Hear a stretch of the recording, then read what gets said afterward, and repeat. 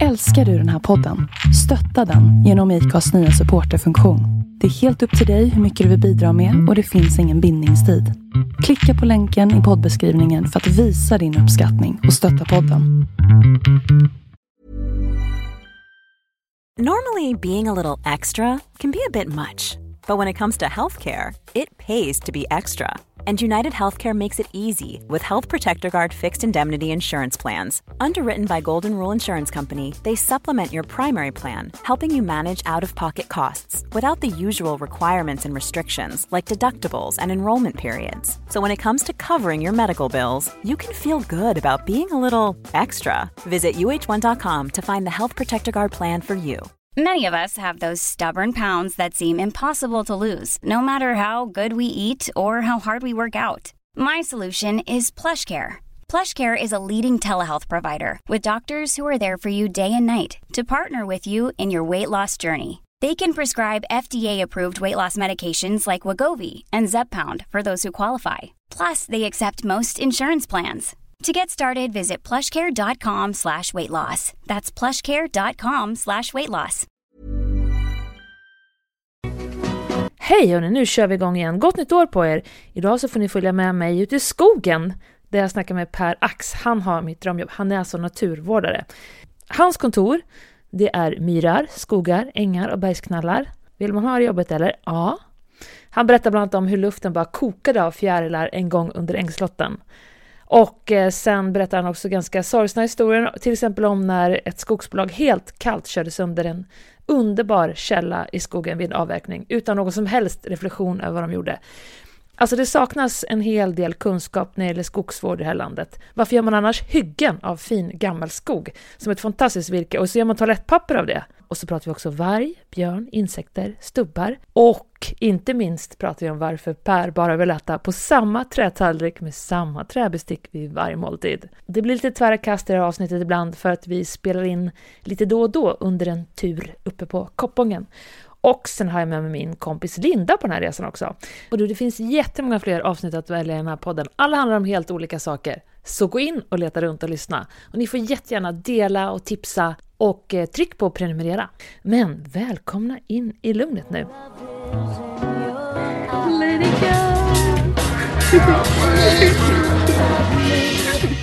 Ja, nej, men vi får väl börja med att skryta lite då, tycker jag själv. Att vi får börja med att skryta med att nämligen att vi sitter ju här uppe i Dalarna. Det är snö utanför, det brinner en liten brasa här.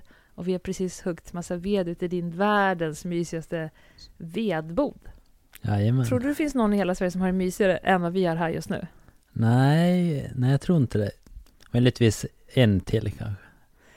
Vad skulle den personen, vad skulle kunna göra det mer mysigt? Vi har så här en jättestor tebricka, en öppen spis i kakelugnen i ditt och Emelies supermysiga hus. Nej, det går inte. Jag är typ avundsjuk på mig själv. Ja, det kanske är bara vi alltså. Ja, det är nog bara vi. Du måste bara börja med att säga vad är det som du jobbar som? Jag jobbar som naturbevakare. Vad är det? Det är alltså man sköter om naturreservat. Jag vet inte om man ska specificera titeln. Praktisk skötsel av naturreservat. Vilket naturreservat är det som du sköter om då? Ja, jag sköter om ungefär, vad är det uppe i nu? 38 stycken ungefär i Mora kommuner. Mm. Har de någon namn? Reservaten? Ja. Ja, det finns, vi har Koppångens naturreservat, Korpimäki naturreservat, Alderängarna, Norra Gällsjön, Anjosvarden. Ja, det finns. Anjosvarden. Alltså, vilket fint namn. Det är en av favoriterna. Alltså. Varför är det favoriten? Det är en av Sveriges sydligaste kalfjäll, om man nu ska kalla det. Alltså det är inte fjällen så, fast toppen, högsta punkten i reservaten är kal. Alltså det är som fjällmiljö. Mm. Det är några kvadratmeter. Var det ni berättade, du och Emelie, när ni var uppe och skulle gå hem efter solnedgången och hon trillade på vägen ner för det var så svårt att gå? Ja, precis. Vi gick upp det sen på eftermiddagen så det hann vi mörkt innan. Men vi hann i alla fall se solnedgången där uppe. Har du världens bästa jobb eller? Ja, det har jag nog faktiskt. Och sen har ju du ett Facebook-flöde som man vill liksom döda för du har bara så här mysiga skogsbilder och det är ju bara så här mysiga saker ute i naturen jämt. Eller när ni håller på att bygga på er supermysiga gård. När ni som så här sätter potatis och härsar hö och allt mysigt. Alltså det har faktiskt slagit mig sig på senaste åren att för tusan, man har nog ett fantastiskt bra jobb ändå. Alltså de första kanske 5-6 åren har jag liksom inte tänkt i någon bana riktigt. Men nu på senare år så här bara, ja men alltså det är ett himla bra jobb ändå. Alltså. Men vad gör du då? Så jag är ute ungefär 90% av tiden på arbetstiden då. Så det kan vara, märka upp, alltså det tillkommer ju nya reservat lite då. Och då ska man göra ett antal åtgärder då. Då är det första bland annat att man röjer upp gränsen till reservatet. Röjer upp gränsen? Ja, precis. Ja, då, så man ser det när man kommer? Ja, precis. Man måste märka upp den så att besökare och andra ska kunna se att nu kommer in i ett reservat. Och hur märker man upp den då? Ja, då ser man till att rågången, alltså man hugger upp en... Rågången? Rågång. En väldigt synlig gata. Ta bort massa träd och grejer eller vad? Ja, precis. Man tar bort träd och grenar då. Och det kan finnas befintliga gränser då som, alltså man röjer bort lite grenar, lite enkelt med grenarna. Eller så kan det vara att man hugger upp en helt ny gräns också. Det beror på lite från reservat till reservat. Men då, man röjer upp gränsen, sen så målar man då upp, målar med vit färg på träden. Man målar först en vit ring runt. Och det har man sett. Ja, precis. Och sen målar man en vit snöflinga som är naturreservatssymbolen då. Den ser lite så här industriell ut på något sätt. Ja, precis. Det är lite kantig så. Ja. Kantig är kanske ett bättre ord än industriell. Den kan man se lite här och där om man är uppmärksam. Målar du dem för hand? Ja, det kan... Ja, eller har man mindre, en sån här alltså vi har en schablon som vi målar själva. Alltså som man har flingarna. Fast man målar ju med pensel och så det är ju ett hantverk. Till och med det är mysigt. Ja, alltså det är väldigt avkopplande. Man måste ju skrapa bort barken först också innan. Så man måste göra ett bra förarbete. Får man skrapa bort bark på träden i ett naturreservat? Ja, om man jobbar med skötsel och tillsyn som jag gör, då får jag utföra åtgärder i reservatet. Naturreservat, då är det alltså ingen som äger marken utan, eller hur är det? Eller kan någon äga den? Ja, alltså om man säger tidigare när man bildade reservat på 80-90-talet, då löste ofta staten in marken så då betalar man markägaren. Då blir det ett ägarbyte så att staten ägde marken i reservaten. Men nu på senare tid har man gjort att man, som man kallar det, intrångsersättning, att markägaren får ungefär samma ersättning som om den skulle sålt marken fast man äger marken men man överlåter den till att det ska bli reservat då. Samtidigt som man skriver på att man får inte göra vad man vill med marken utan det blir såklart... Vadå, så att det är någon som äger den fast det är naturreservat och de får pengar för det? Eller ja, vad? precis. Så man får kakan och äter den också? Ja, precis, det kan man säga. Så alltså man får betalt för marken fast man får den kvar då. Fast man får inte bruka den? Och... Nej, du får inte göra något större ingrepp då. Generellt, om inte det är några speciella skötselåtgärder som ska göras i det reservatet, då kan det väldigt vara att du får göra vissa grejer då.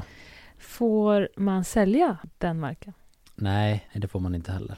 Och vad är definitionen av naturreservat då? Vad säger man att det är? Ja, vad ska man säga? Alltså det är ett skydd. Du får inte avverka eller göra avverkan på mark, alltså skog och mark i det området då. Plus att du har föreskrifter som vi människor måste följa då, när vi vistas i området. Vad är det för avverkan man inte får göra? Det vanligaste generella föreskriften brukar ju vara att du får inte göra avverkan på markvegetation eller träd, mossor. Det är det generella. Och sen oftast också så får du inte köra motordrivet fordon. Det kan vara till exempel skoter på vintern, att det är förbjudet med det till exempel. Men alla de restriktionerna är ju för att man ska bevara växt- och djurlivet. Respekterar folk naturreservaten? Ja, överlag det är väl mest motortrafik, terrängfordon som skoter och fyrhjuling som är mest problem i vissa områden, skulle jag säga. Är det här problemet? Det är väl ofta snöskoter i mina områden som jag har hand om då. Men vad gör om du möter en snöskoter när du är ute och jobbar då? Ja, alltså vi är skyldiga att rapportera in överträdelser. Men om det kommer någon åker, håller du upp stopphanden då liksom? Ja, man försöker stoppa personen. Det blir inga skoterjakter. Men har det blivit bråk någon gång? Nej, inte som jag var med om. Alltså det är sällan man träffar på någon sådär på bar gärning när man är ute och jobbar. Alltså sen har vi planerade tillsyn när vi verkligen åker ut för att informera vad som gäller då. Kommer Emily och Linda in och sitter med varsin kopp här. Vi har precis konstaterat att det här är mysigaste stället i hela Sverige just nu. Ja. Okej, berätta först hur ditt jobb är. Under ett år, under en dag. Ja, alltså som sagt, det Det är mycket gränsmarkering. Sen har vi en del vindskydd och sånt. Även kallade slogbord. Man säger vindskydd generellt i Sverige. Det är som ett litet skjul med 3 väggar. Som du bygger? Ja, delvis alltså bygger vi lite vindskydd och sätter upp. Sen finns det några befintliga också ute i reservaterna. De befintliga så är det tillsyn på dem. Kör ut ved. Är det mycket folk som saboterar? Är det folk rädda om dem? Ja, inte jättemycket sabotage. Det är väl mest nedskräpning. Att man slänger ölburkar. Eller att man klottrar på väggarna. Sådär. Skolklasser som är ute? Ja, nej. Det är mycket vuxna också som skräpar ner, skulle jag säga. Alltså det är alla kategorier av folk. Okej, berätta om det skräpigaste du har stött på någon gång när du har varit och kommit till någon slogbod. Slogbod, ja. Det var nog inte någon slogbod. Det var på det var ett reservat, en av de största reservaten vi har. Alltså var jag på sommaren, jag skulle sätta ut en hörnstolpe på reservatsgränsen. Och på den toppen, där på bergstoppen, där låg det massor med champagneflaskor och det var allt möjligt. Plåtbitar och... Men vad fan, vad sunkigt. Ja, det var liksom mitt ute i vildmark, ingenstans. Man tänkte sig inte hitta skräp där uppe. Ja, det är ett sånt där minne som jag har. Men tar du med dig så här, du har med så du kan samla ihop? Ja, jag tog det med mig så gott jag kunde i ryggsäck. Jag hade gått rätt många kilometer där. Vänta, du går runt där också? Ja, precis. Jag bärde ut en hörnstolpe där som skulle vara till gränsen. Så du bar ut hörnstolpen? Ja, precis. Jag hade med mig en hörnstolpe och ett spett där. Som du bar? Ja, precis. Hur långt gick det då? Ja, jag vet inte. Vad kan det vara? Enkel väg. Kanske 2 kilometer. Ja. Det är nog den dagen. I skogen? Enkel väg, ja. Och sen tillbaka. Ja, precis. Det var därför jag frågade när vi pratade om träning när vi stod och ved och du bara, nej jag tränar inte. Nej, precis. Man får springa av sig på jobbet. Så att säga. Men hur många kilometer tar det dig? Går du eller kör du liksom... Alltså vintertid så... Åker du skidor? Nej, vi förvånansvärt lite skidor faktiskt. Det är mest skotern då. Det är i samband med att man ska köra ut ved eller köra ut något material till någon slogbord eller sådär. Så då tar man ju såklart hjälp av skotern. Men du går väldigt långa sträckor? Ja, alltså det kan ju bli långt när man ska hålla på med gränser och sånt där. Vad är det längsta du har gått någon gång då? Ja, det kan nog vara 1,5 mil en dag tror jag gick när jag skulle måla upp en gräns där. Hur får man ditt jobb? Ja, man ska väl ha ett starkt naturintresse även nummer 1. Ja, men det har jag. Och sen ska man ha god skogsvana. Alltså vana att röra sig i naturen. Alltså och kunna hitta i naturen. Ja, kanske. Jo, det tror jag väl. Eller? Jag tror man ska känna sig rätt så säker. Så visst, alltså, man ska inte vara rädd för att vara ute. Eller vara själv ute kanske ibland också. Om det är mörkt så kanske jag skulle vara lite rädd. Men det är inte du? Jag kanske inte är ute så mycket på kvällen så pass. Men du, har det hänt något så här, Kvällstid. när man är ute så här själv, har det hänt något så här läskigt någon gång? Typ så här, några djur som du är rädd för? Eller är man så van att man alltid safear upp så det inte händer någonting? Eller? Ja, ibland har det blivit lite halvmörkt när man har kommit tillbaka. Då kan det vara lite sådär att man känner sig lite ensam. Sen när man tänker att något djur ska komma eller sådär. Det kan inte vara någon större fara, fast man känner ändå lite så. Men vadå, är du rädd för djur eller? Nej, det är väl inte så, men just när det blir lite mörkt då kan man bli lite så. Men hur då? Lite smått mörkare kanske. Blir du det också? Ibland, lite grann. Men vilka djur skulle du vara rädd för?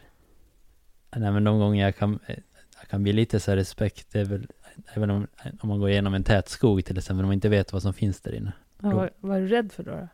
I alla fall någon björn där inne, då brukar jag prata högt för att jag tänker att då springer den ut därifrån. Så då. Men har du träffat någon björn någon gång? Ja, det har jag gjort. Ja, berätta.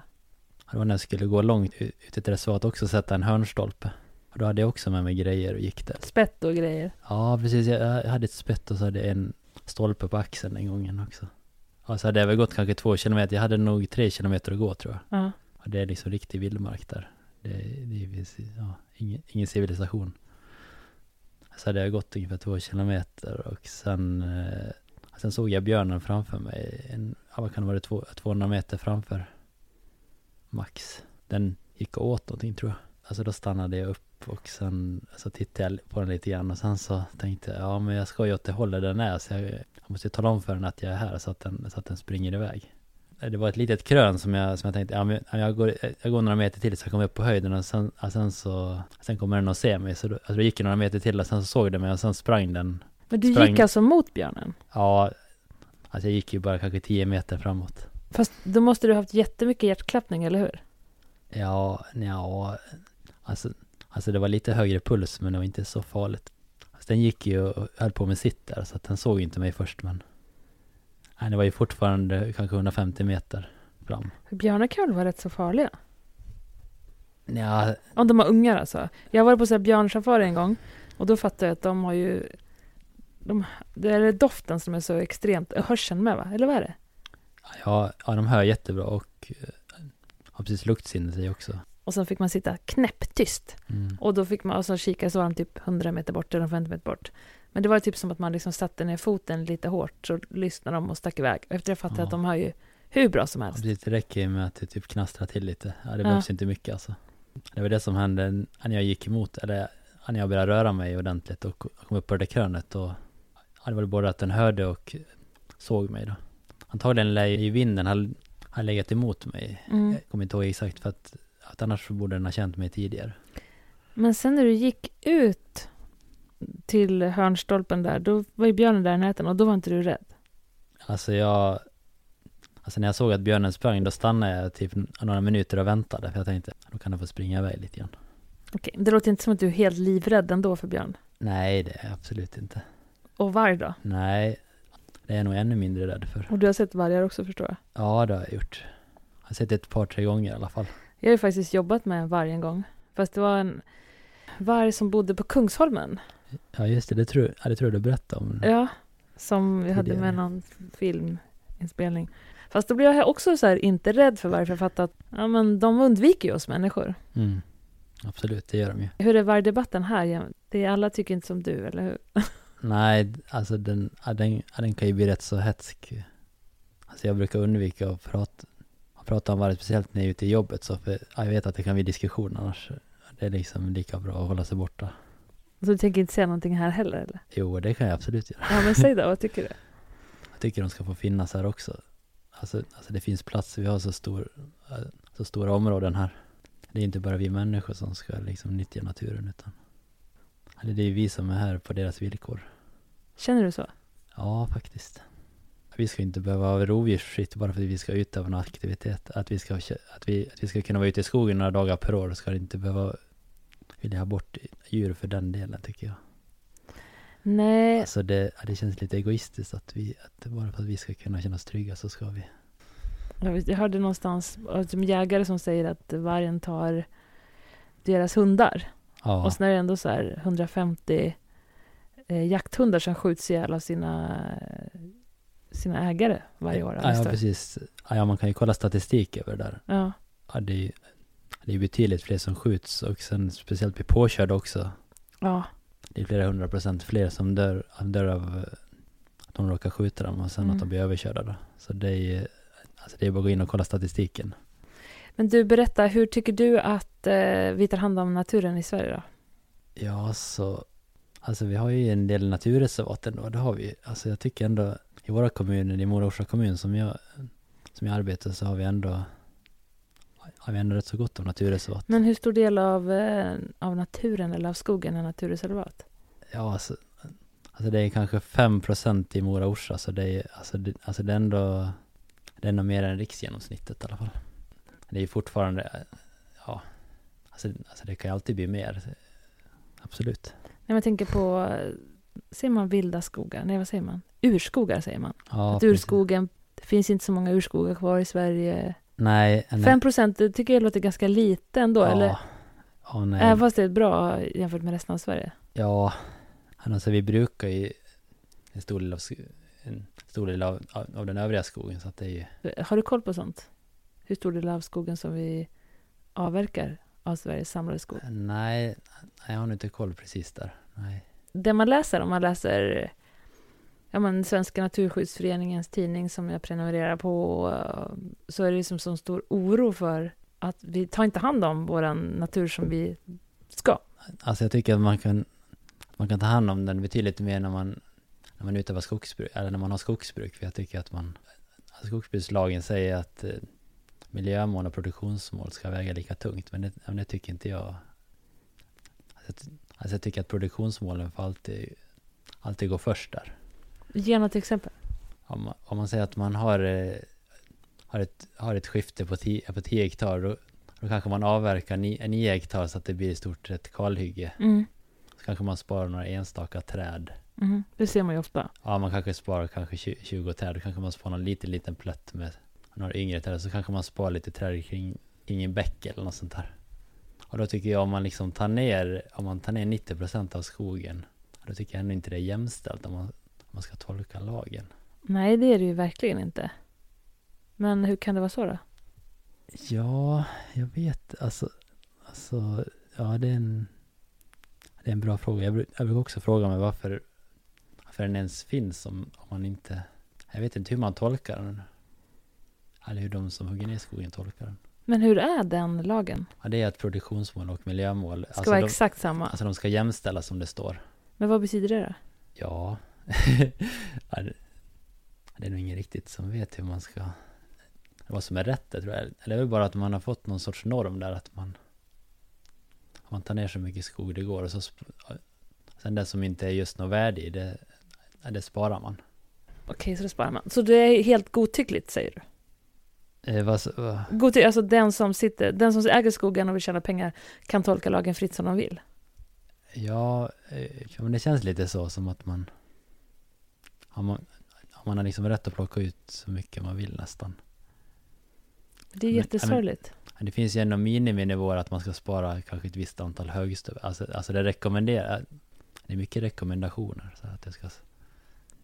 Varför är det? För att skogsägarna har så mycket makt, eller är man rädd för dem, eller vadå? Ja, alltså jag tror nog att skogsbolagen har mycket makt. Jag tror kanske att de enskilda skogsägarna skulle nog vilja ta mer hänsyn, men sen så kom det stora skogsbolaget och så här, ja men de vill såklart ta ner så mycket som möjligt. De vill få in mycket sågtimmer till exempel.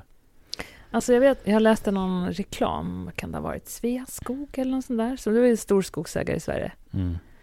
Och då stod det så här, allt om deras miljöpolicy. Alltså det var nästan som reklam. Jag menar inte att snacka skit om dem. Jag bara nämner någon som jag råkar läsa. Och så tänkte jag läste, då stod det så här. Ja, det stod bara hur miljövänliga de var. Och så tänker jag, det enda syftet som de har kanske är väl, eller kanske inte. Men jag tror det är många som vill så här greenwasha sig själva och tycka att de är miljövänliga bara för att de äger skog. Men det kändes... Skog ägs ju av svenska folket, så det är ett väldigt bra exempel. Ja. Det är vi som äger Sveaskog och ändå bestämmer vi inte över det. För vem bestämmer över Sveaskog då? Ja, det är väl typ aktieägarna egentligen. Men jag brukar säga så att vi äger ju det tillsammans allihop. Men sen är det ändå de som är högst upp i alltså de som äger mest aktier.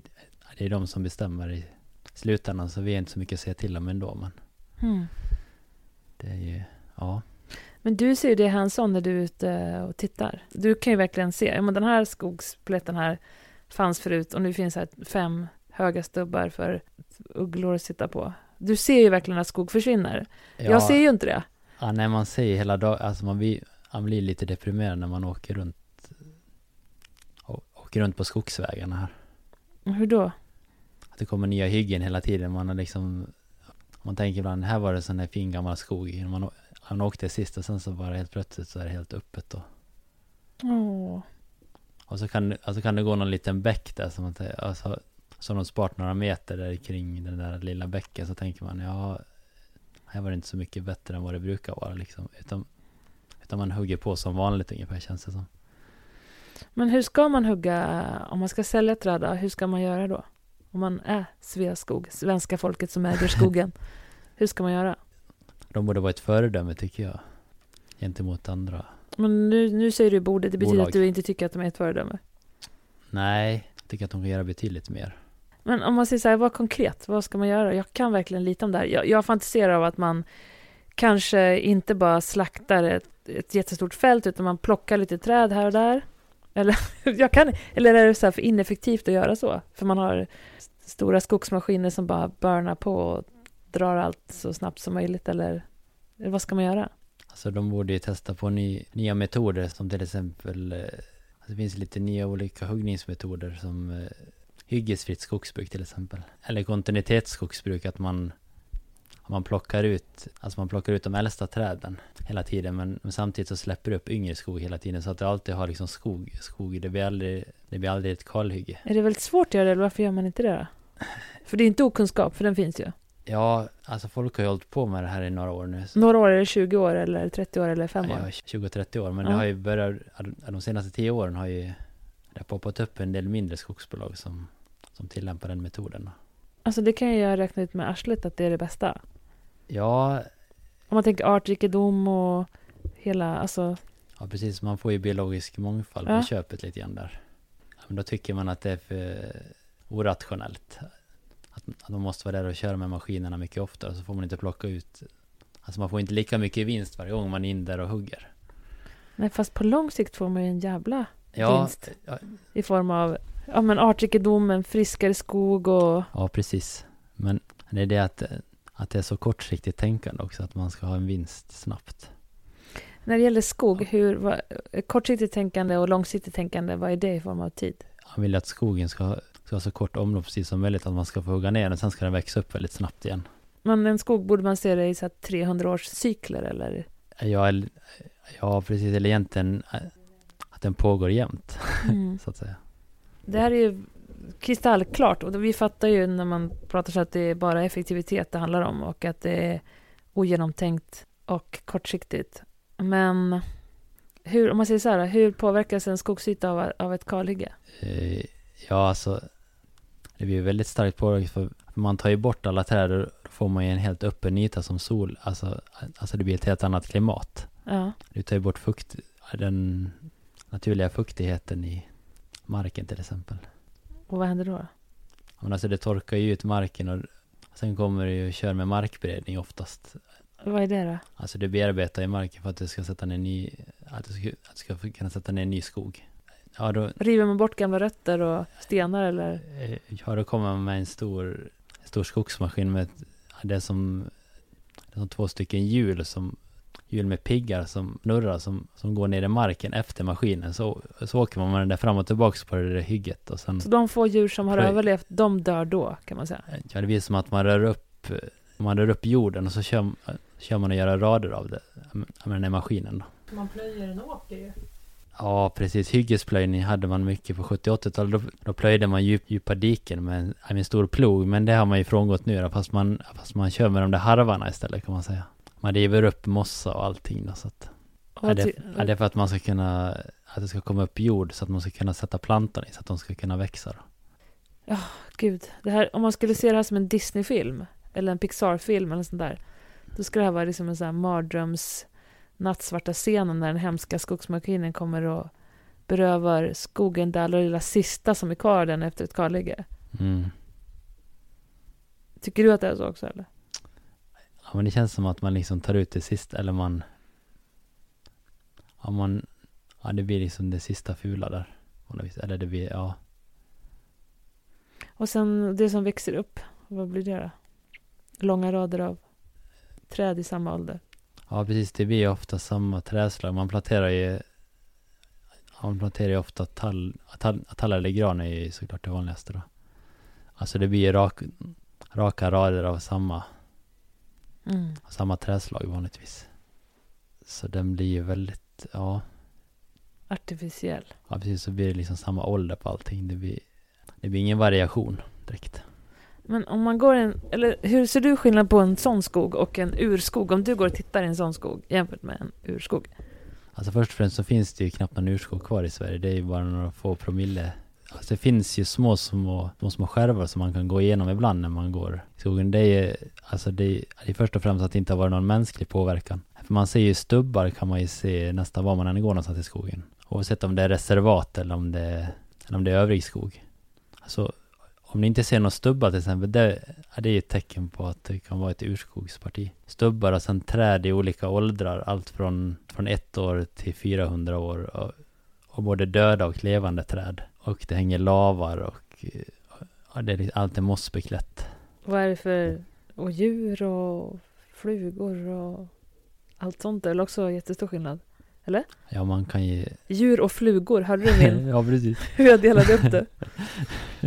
Är det skillnad på djurrikedom? Men jag vet att det är skillnad. Det kan jag räkna ut själv. Men jag bara funderar på vad du ser. Till exempel lavar, så här, tänker inte jag på att det finns. Men jag tänker på en sån här raka led skog. Hur är djurlivet där jämfört med en mer vild skog? Om det är en mer vild skog kan man ju se, alltså det ser man ju lite ovanligare fågelarter till exempel, eller att man ser en ovanlig svamp eller ticka eller någon lav eller någon annan lav. Det finns ju ett myller av arter så att säga. Och det är just den där orördheten, liksom att man inte ser någon spår av någon människa. Det är det som jag tycker, om det är en speciell känsla man får på något vis när man kommer in i sånt område. Vad är det för känsla man får då? Ja, men det blir en sån där lite ödmjuk känsla på något vis, att man tänker att det finns sånt här kvar. Man tänker liksom, wow, tänker att man står i en skog som ingen människa har gjort någon åverkan på någonsin i princip. Och vad hemskt när du säger att det bara finns små skärvor kvar av det. Man skulle vilja gå ut i vilken skog som helst och känna det där. Men hur mycket urskog finns det i Sverige då? Och urskog, det är inte naturreservat, utan urskog, då har det varit där länge. Eller hur? Det finns ingen mänsklig påverkan någonsin. Om du är ute och går i skogen, oavsett var det är du går någonstans, så ser du nästan stubbar, alltså var det än går någonstans. Jo. Om du har tänkt på det så. Jo, visst. Det är nästan som man tycker att det är en del av den naturliga skogen eftersom man ser stubbar. Ja, precis. Det blir lite så.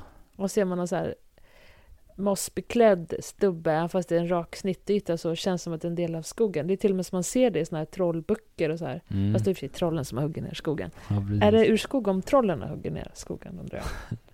Ja, det kan... Den frågan har du fått så många gånger, men ändå, nu ställer jag den ändå. Ja, det kan det få vara, tycker jag. Naturskog är en annan sak. Definiera skillnaden. Ja, naturskog, det är alltså gammal skog. Alltså den är oftast 100 år eller äldre, kan man väl säga. Men som människan har varit in och påverkat, antingen huggit ner träd eller att man gjort andra saker i skogen. Typ alltså, byggt. Alltså du kan se stubbar och du kan se att någon har huggit med någon yxa typ i någon stam, eller någon har huggit av en kvist någonstans. Eller att du kan se att man har haft någon kolmila eller... Men är det stor skillnad på naturskog och urskog? Inte så stor skillnad, eller? Nej, ja, alltså det beror ju på hur van man är att röra sig i skogen som en... Eller ja... För dig och mig som är jättevana. Ja, nej men... I wish, ja. Det blir på något vis när man kommer in i ett urskogsparti, då blir det som att man reagerar ändå. Att det är någonting speciellt där. Kommer du åka till något sånt ställe imorgon? Nej, det finns inte... Eller ja, det finns kanske någon liten skärva, men... Med urskog, det kanske är bara någon få kvadratmeter, men alltså det blir nog lite svårt. Sen dessutom är det snö också. Ja, men jag vill känna det magiska ändå. Ja, men det kan vi göra. Då kanske vi slipper se stubbarna om det är snö. Just det, vi ska upp till Koppången och åka, bara så alla kan fortsätta vara sjuka på mig här. Ja. Men var finns Sveriges största urskog? Ja, det vet jag faktiskt inte var den är någonstans. Är inte den uppe någonstans man ska bygga någon gruva, någon tjafs om? Ja, det kan säkert ligga vid någon fjällnära, alltså det kan nog någon fjällnära skog eventuellt. Men du, i naturen när det är så här extremt vilt och så, det är att man kan känna sig en del av naturen på ett annat sätt, vilket skapar en sorts andlig känsla. Alltså man kan känna sig väldigt liten sådär när man går i en skog med väldigt höga träd. Skogen liksom sluter om en på något vis. Men sover du mycket ute i skogen också? Ja, alltså det blir inte jättemånga nätter ändå. Det kan bli lite tältning någon natt per år sådär. Inte så att du är ute i jobbet och sover i något av dina vindskydd som du har byggt? Ja, vi har bott i någon stuga någon gång när vi har varit ute och jobbat. När vi varit långt bort, då har vi hyrt någon stuga, så har vi bott mitt ute sådär. Men du är tillbaka till svensk skogsvård här, hoppar runt här som vi alltid gör min podcast. Vad förs det för politik kring att få en mer schysst och miljövänlig skogsavverkning, skogsbusiness i det här landet? Det är ju flera ideella eller miljöorganisationer som jobbar för det, men hur uppfattar du att läget är liksom rent politiskt? Ja, alltså jag tycker det går väldigt långsamt framåt. Alltså hänsynen i skogsbruket tycker jag blir lite långsamt bättre, men alltså det går alldeles för långsamt och trögt tycker jag. Alltså det handlar mest om pengar hela tiden, att man ska få ut så mycket som möjligt. Ja, det är som jag sa, det där med miljömål och produktionsmål, det tycker jag att man borde se över den lagen, eller man borde ändra lagen på något vis. Men hur skulle du vilja att den lagen vara? Att man verkligen kunde jämställa de målen ändå. Ja, jag tror ändå kanske på markägarna ändå. Alltså markägarna har ju väldigt stor makt egentligen. För markägarna, om de vill måna om att man ska utföra en hållbar avverkning mot en entreprenör, då sätter ju de press liksom på. Men hur funkar det då? Som en markägare mot en entreprenör, jag tänker att det är de som hugger ner skogen, att det är samma sak, nej? Han är ju oftast anlitar man ett skogsbolag om man ska... Men Sveaskog, vad är det då? Det är ett skogsbolag eller en markägare? Alltså Sveaskog, de äger ju massor med egen mark. Mm. Och det är det är vi? Ja, precis, det är staten, det är vi som äger det gemensamt. Och, som ändå drivs som ett vinstdrivande företag. Ja, precis, de ska ju ha en viss avkastning varje år. Alltså de avverkar uteslutande sin egen skog, men de utför... Våran skog. Ja, precis, men de utför även uppdrag åt andra också. Men, vad är det då? Att... Om privatpersoner äger skog och vill ha avverkat, då kan man anlita ett skogsbolag, till exempel Sveaskog. Okej, om en privatperson då vill anlita ett skogsbolag för att avverka skog, då är det billigare för dem att ta den här ytan med en gång. Pambom, allting liksom. Ja, men jag känner ändå så här, jag tror många ändå skulle vilja ta mer miljöhänsyn och så vidare. Man inte vill ha ett kalhygge på sin mark helt enkelt. Men ofta kan det bli att ett skogsbolag hör av sig att man är i närheten. Och så säger de, om vi kan ta ditt skifte också när vi ändå håller på här. Alltså då kanske det blir lite billigare, för då har de ändå sin maskin där. Och då kan de hugga ner och avverka lite fler skiften samtidigt. Är det så? Ja, så kan det ofta vara att man ringer runt då.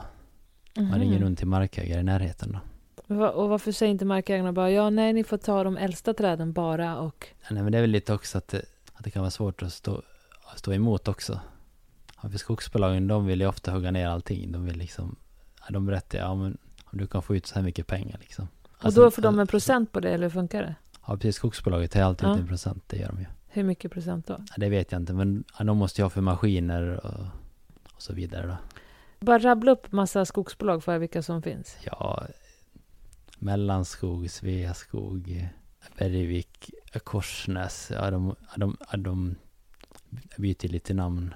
Ja, det beror på vad det är i Sverige riktigt. Vad finns det med? Det finns Sydved och så vidare. Finns det några skogsbolag som är så här goda?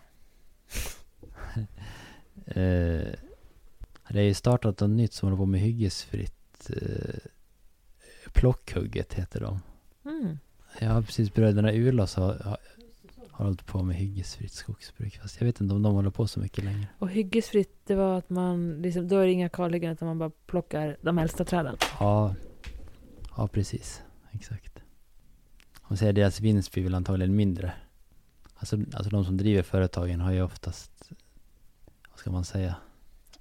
Är det miljö? Ja, men de har en annan bakgrund, som att de liksom värnar miljön. Så de är inte lika rika och inte lika stora, men...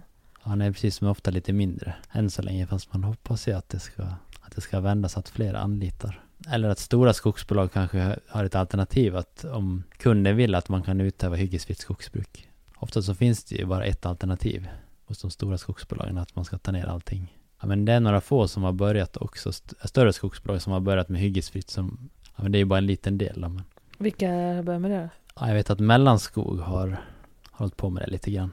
Men det är väldigt begränsad omfattning. Även Sveaskog har gjort lite försök med hyggesfritt på sina egna marker, vet jag. Det låter ju som att alla borde jobba hyggesfritt. Ja. Och det är något som du verkligen tycker, eller hur? Ja. Eller vad kan finnas för nytta med ett kalhygge liksom? Förutom att du ska bygga... Jag kan tänka mig, man kanske kan göra kalhyggen som är bara 1/2 hektar, så kanske man har lite variation i landskapet istället för att ha kanske 35 hektar bara kalhygge som man gör idag. Alltså man får göra max 40 hektar stora hyggen idag. Så hur mycket är det för mig som inte riktigt kan tänka hektar? 1 hektar är 100 gånger 100 meter. Så 30, det är så här 3... Så det blir... Så en fotbollsplan är det 2 hektar. Vad blir det? Jag vet inte hur stort en fotbollsplan. Är det 200 gånger? I don't know. Ja. Vet du Linda hur stor fotbollsplanen? Linda får googla, så vi vet. 40 hektar får man alltså göra. Ja, det är någonstans runt 40 hektar som det max får ta upp. Alltså en sammanhängande hyggesyta då. Men hur gamla är de lagarna egentligen? Ja, jag vet inte den skogsvårdslagen som gäller nu, när den skrevs riktigt. Men du har läst någonstans på 1600-1700-talet när man eldade så mycket med kol. Då hade man ju helt enorma kalhyggen. Extremt mycket mer än vad vi gör nu. Ja, alltså man var ju fast hög då stod precis det för överallt. hand i och för sig. Ja, på sätt och vet vad jag förstår så hade man ett kontinuitets eller hyggesfritt skogsbruk på ett vis. Man tog ner de gamla träden. Alltså då tog man ner alla gamla träd, man sparade inte något egentligen. Så då växte det ju upp mycket yngre, alltså då sparade man den yngre skogen då. Så ytorna var ändå inte kala på det viset. Det var liksom gläskog, men man var ju precis överallt och hög då, så det fanns ju ingen skyddade ytor då på den tiden. Nej, men sen i och för sig, alltså, den lagen, då sa du skrev på 70-talet? Jag vet inte när den skrev, jag skulle tro att det var nog 70-80-talet, sen vet jag inte om den har reviderats någonting, men den är några år gammal i alla fall. Det är den. Vad heter den lagen?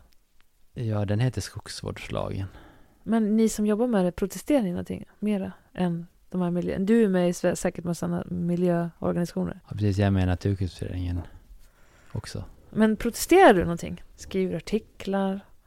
Kedjor fast dig i träd utanför riksdagen? Vad gör du, Per? Alltså jag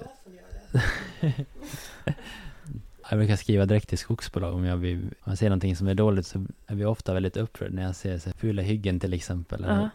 Eller att man har förstört någon bäck eller någonting sådär. Då brukar jag skriva till skogsbolaget och klaga. Men det känns som att det är så här, att de bara slår ifrån sig hela tiden. Att de liksom de har aldrig gjort något fel. Men ge något exempel. Alltså det känns lite tröstlöst att hålla på. Man tappar lite hoppet ibland sådär. Men berätta om något så här hemskt exempel som du har stött på när du har skrivit ett brev och frågat vad de gör. Ja, det var ett rätt så stort hygge, så var det som en litet myrparti i mitt hygge. Sen gick det en källa ner, alltså som rann genom myren, och sen rann det ner som en liten bäck, och sen ner mot en väg, och de hade liksom avverkat allting runt den där myren och den där källan. Sen hade de liksom kört över den där källan flera gånger för att de hade lastat av timret där vid vägen, och då hade de liksom åkt ner där det var väldigt blött, och så hade de kört sönder jättemycket. Alltså det var precis som att de hade det var helt förstörd där källan kom ner liksom. Nej men gud vad hemskt. Vilka idioter. Alltså det kändes som de hade ingen respekt för liksom det levande, och speciellt för vårt vatten heller, för vi kan inte leva utan vatten liksom. Det är det viktigaste vi har, att man bara kan behandla vatten på det viset också. Jag kände verkligen så. Men hur reagerar du när du kommer ut och ser det då liksom? Då blev jag väldigt upprörd, och sen så skrev jag ett mejl till det skogsbolaget. Vad stod det där då? Om jag skrev att de kan inte göra på det viset, att varför tog ni inte större hänsyn? Ja. Och så vidare. Vad svarar de? Ja, de svarade att de skulle få lov att köra mycket längre sträcka om de inte skulle kört över vattendraget till exempel. Vilket skogsbolag var det? Det var Siljanskog var det. Men hur kan man svara så? Då sa de att som de kunde åka närmsta vägen, då sparade de mycket mer bränsle på maskinen till exempel. Så då så släppte de inte ut lika mycket koldioxid. Men då tyckte de att då kan vi köra sönder lite här bara för att ja. Hur tänker man? Jag kan tänka om jag är ute och går eller är ute och springer bland skogen och så ser man ett jättevackert spindelnät till exempel. Då springer jag ju runt det. Jag tar inte liksom så här, jag får faktiskt svårt att förstå hur man tänker om man liksom inte ser sådana saker. Ja, nej, precis. Ibland tänker du vet sådana som kör den här gräsklipparna vid sidan av vägen. Jag skulle aldrig kunna köra den. Tänk alla djur som ligger där. Eller hur? Ja. Jag menar, hur tänker de den som kör den här skogsmaskinen bara trycker fram och tillbaka? Och det? Jag har svårt att förstå det. Ja, alltså man tycker ändå att man borde ha någon känsla. Alltså den som kör maskinen man tycker att de borde kunna ha någon känsla för att det blir förstört och reagera. Men det är som att ingen bryr sig, utan det bara ska... Det är precis som att virket ska fram liksom till varje pris på något vis. Och då är det liksom inget problem att offra naturen. Jag tycker det är bedrövligt att det ska vara så. Istället för att man låter de där få träden stå kvar vid den i källan till exempel. Att man kanske sparar lite extra då. Men det, ja. Kan den där källan räddas eller är den förlorad nu eller hur är det? Ja, alltså den kommer ju säkert återställas, men det tar ju säkert, det kanske tar 100 år innan det ser någorlunda normalt ut igen till exempel. Så att det tar ju tid alltså. Ja, bara för att vi har gått om vatten nu så vet man inte i framtiden. Jag tycker speciellt med vatten att man inte har respekt Ja, det är helt... Ja. Det är en av framtidens stora krigsorsaker, det vet vi ju. Ja precis. När folk dör i andra länder för att de inte har något vatten. Sen håller vi på att förstöra liksom naturen här. Och, ja, man måste vara rädd om det vi har. Dricksvatten i våra toalettstolar. Ja, precis. Som vi har, som har gått genom reningsverket. Mm. Okej, men vad görs mer då? Ta ni om vad som gör så där, Per, så att jag kan kunna somna i natt. Vad händer? Är det hopplöst? Eller tycker du att det är att medvetandenivån kring detta ändå höjs på något sätt? Eller är det som havet, att man ser det inte som man skiter i det? Eller? Ja, men jag tror att det kommer lite långsamt, det här med hyggesfritt och lite alternativa metoder. Jag tror att det kommer att komma lite långsamt, men det skulle behöva slå igenom lite större. Men jag tänker mig kanske att man kanske kan försöka ha några informationsinsatser eller typ kurser för markägare, att man kan bli lite mer medveten och liksom påvisa för markägaren att man har makt att påverka ett skogsbolag, till exempel om man ska anlita dem. Men finns inte den informationen, eller? Nej, det är få som håller på. Okej, men den här podden får ju du se till att dela till alla de som behöver höra på den. Ja, precis. Man borde liksom uppmärksamma markägarna på att men det är ändå du som skriver på kontraktet. Du kan ställa krav på den som avverkar din skog. Om man har specifika krav, passa på att ställa dem. Men om du skulle lista den kravlistan, hur skulle den vara? Ja, jag vill ha en rejäl kantzon efter min bäck som jag har på mitt skifte. Jag vill att bäcken ska bevaras, så att det ska vara mycket skog kvar och att... Hur mycket är en rejäl kant där? Är det 10 meter eller? Ja, att det får vara 10-20 meter skog kvar på vardera sida. Av en bäck? Ja, precis. Och sen kanske att du sparar över skog och sen att du gör extra mycket högstubbar. Att du kapar av träden en bit upp till exempel. Och vad spelar högstubbarna för roll? Fågelbon, eller? Nej, de är ju bra för insekterna lång tid framöver. Hur lång tid då? Ja, det kan ju handla om 10-15 år innan den är stubben ramlar omkull. Och då har de insekterna ätit upp den under den tiden? Ja, precis. Sen blir det mat åt fåglar i sin tur och så vidare. Okej, rejäl kant runt en bäck, små öar som man lämnar, massor med höga stubbar. Ja, sen att man inte kör om det är blött, så ska man inte fortsätta köra och förstöra marken, utan då lämnar man det. Att man ser lite vad som händer. Men hur då? Jag fattar inte. Om man kör på någonstans så är det blött, då betyder det lite myr eller vadå? Är det lite... Om man märker att det blir blött, då liksom avbryter man och sen då backar man tillbaks. Istället för att man liksom tänker nej men det här ska ändå tas ner, så att det kan ju bli som att man tänker sig att man förutbestämmer en yta som ska avverkas först. Att man liksom inte har det spiket, utan att man kan vara lite flexibel där. Mm. Men vad är det för fel med om det är blött då? Eftersom det är så stora och tunga maskiner, så då blir det blir väldigt djupa spår direkt. Är djupa spår dumt? Spåren gör ju så att vattnet samlas. Du kan ju få som bäckar i de djupa körspåren. Om det är åter, det kan ju vara lite sluttning till exempel. Jo, men det har man ju sett. Ja, men är det dumt då, eller vadå? Då frigörs ju massor med markvegetation och jord som åker med vattnet då. Mhm. Sånt där har jag ju inte tänkt på. Är det också att själva bäcken kanske blir dränerad åt fel håll? Eller att vattnet inte är koncentrerat där det ska vara? Ja, nej, kanske inte så, men... Man bryter liksom jordlaget på fel sätt. Ja, man skapar ett sår i marken liksom. Okej, och den här kravlistan kan man ställa på skogsbolagen när de ska komma och avverka en skog? Ja, jag tycker att man kan... Ja, absolut. Och då kommer vi säga att det blir lite dyrare? Ja, det kan ju bli lite dyrare att man får liksom köra runt och man får ju inte ut lika mycket pengar heller, för man skulle gjort det på traditionellt vis som de flesta gör då.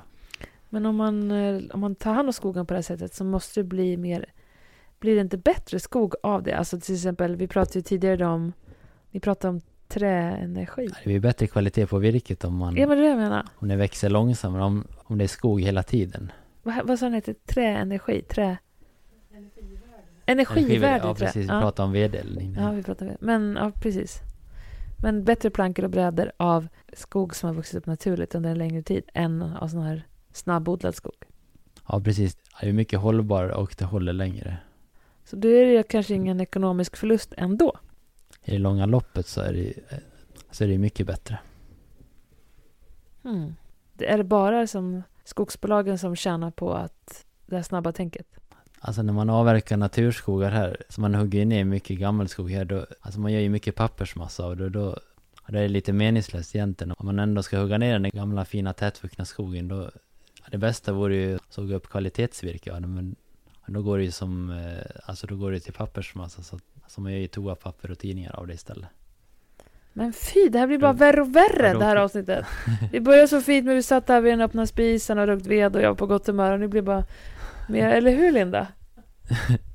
Ser man toapapper av den här fina som man skulle göra växthus och fönsterkarmar av. Så det känns lite extra ledsamt där.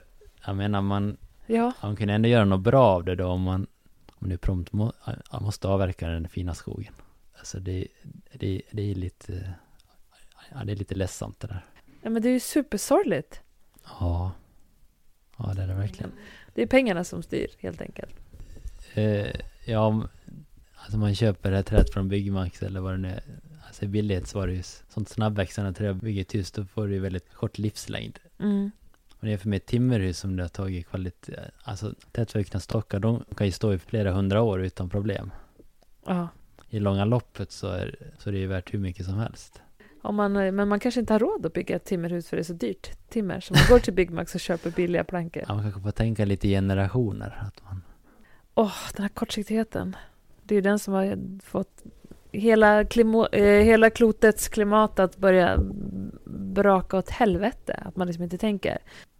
Jag tänker också att man pratar faktiskt inte speciellt mycket om det här överhuvudtaget. Jag tänker på, man kanske läser om det i lite naturtidningar och så. Ja. Men det här kanske ligger liksom utanför den värld vi befinner oss nu, att vara i skogen. Därför pratar vi inte om det. Eller som du berättade, ni har ju köpt en gård här. Där ni fick massa saker kvar på de som sålde det. Ja. Och då hittade du massa jättefina plankor och brädor som bara stod här. De är ju hur gamla som helst. Ja, precis. Det är som tätvuxet virke. Jag går nästan att jämföra med impregnerat virke. Alltså det är så tätvuxet och så blir virket hårt med tiden också. Det blir väldigt, det är som att kodan liksom gör att virket hårdnar och så då håller det ju, alltså det står emot regn och väder och vind väldigt bra. Och så börjar jag tänka på så här tryckimpregnerat skitvirke som typ är jättegiftigt dessutom. Ja, precis. Man skulle kunna ersätta mycket impregnerat virke med sån kvalitetsvirke istället. Ja, och jag tänker mig tryckimpregnerat virke. Dels kan jag tänka mig att hela processen är bara miljövidrig på alla sätt. Och sen så kan man ju inte ha det här virket överallt där barn leker och så. Som vanligt har vi människor bara skjutit oss i båda fötterna samtidigt. Mm. Om man går tillbaka till exempel till säg 70-talet och så jämför man med skogsvården nu 2020 har det ändå inte skett, om man ska försöka tänka lite positivt, har det ändå inte gått mot en större medvetenhet. Nog har det hänt en hel del ändå. Det måste, alltså man har ju slutat med så hyggesplöjning till exempel som man gjorde på 70-80-talet. Vad är det nu? En hyggesplöjning? Man hade först en traktor och sen hade man en stor plog. Man säger som en stor hästplog kan man säga, som man drog efter den här maskinen. Och så körde man sådana fåror på hela hygget. Det blev ju som djupa diken. De kunde nästan vara 1 meter djupa, vissa utav dem.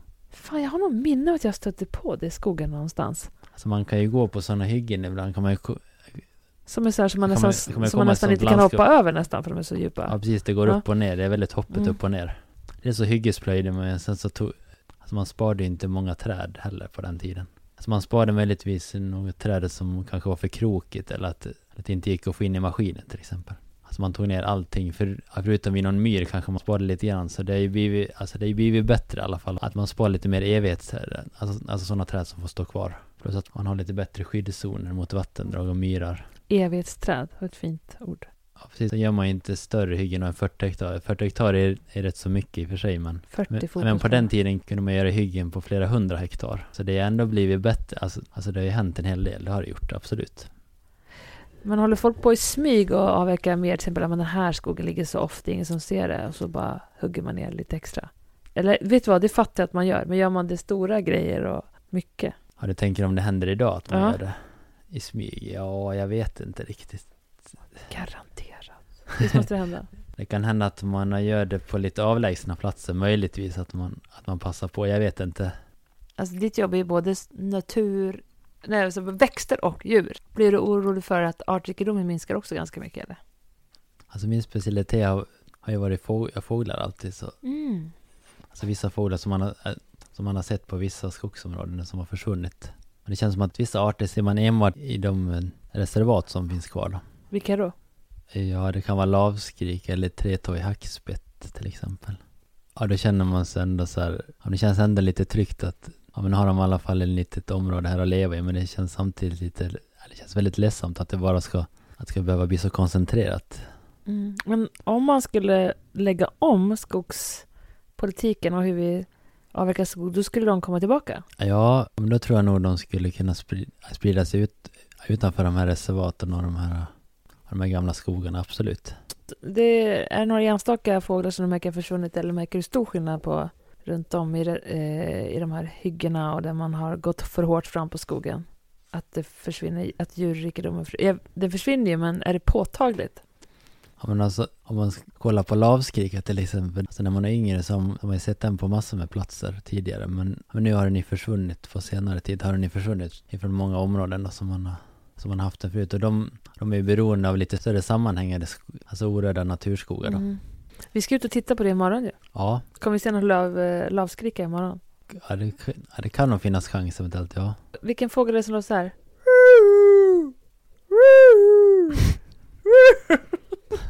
Varför skrattar du för, Linda? Ja, nej, jag bara... Ja.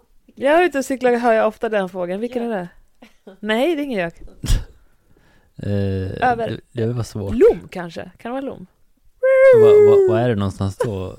Hur ser det ut? Är det... Uppe i Jämtland. Och cyklar mountainbike. Emily, känner du igen den här fågeln? Ja, ja, där har vi den. Nej. Du menar ringduva kanske? Är de ute i vildmarken? De kan man höra ute i skogen sådär. Okej, det här är en svinbra cliffhanger till våran episode 2 som kommer imorgon när vi är ute i skogen. Då kan vi fortsätta det här med djuren. Vi börjar bli så trötta allihopa, eller hur? Ja. Ja, men tack för del 1. Vi hörs igen snart igen. Ja, nu fortsätter del 2 här av podcasten med Per Ax som jobbar som naturvårdare. Och nu har vi då möjligtvis ännu bättre än vad det går kväll. För nu har vi gått upp på Koppångens naturreservat här. Och vi har tur med vädret. Det är den 3 december. Och solen skiner och det är som Skare, och vi har åkt över ett helt fantastiskt landskap. Och det landskapet är alltså Pers kontor. Så där jobbar Per. Helt otroligt. Ska vi eld nu eller vad gör vi? Ja, vi ska hugga ved. Ja, jag följer med dig. Det ska bli lite björkved så vi kan tända i kaminen. Nu är vi i Blomtäkts fäbod. Ja, det här är en gammal fäbodvall som man har haft kor i. Man slutade på 30-talet här. Så det är nästan 100 år sedan man hade djur här senast. Så det är en stor stuga här och sen är det 2 stycken mjölkbord och 2 små timrade hus. Plus en stor lagård och en liten hölada. Sen är det en liten glänta här med lite öppen gammal åkermark som man släppte djuren på då. För du sa att man kan ju komma upp och bo här och det är helt otroligt. Och då behöver man inte boka utan det är bara att åka upp och checka in. Och så finns det en 12 persons bädd här och långbord. Och så kan man liksom... Ja, men hur funkar det? Den här storstugan här då, som står på vallen, den är öppen för allmänheten. Så vem som helst kan komma hit. Det är ingen förbokning utan man åker hit. Sen kan man sova över här 1 eller 2 nätter om man vill.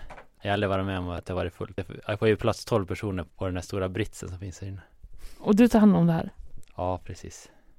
Alltså det är så jäkla mysigt. Nu ska jag försöka beskriva stället då. Då kommer vi alltså upp här i skogen.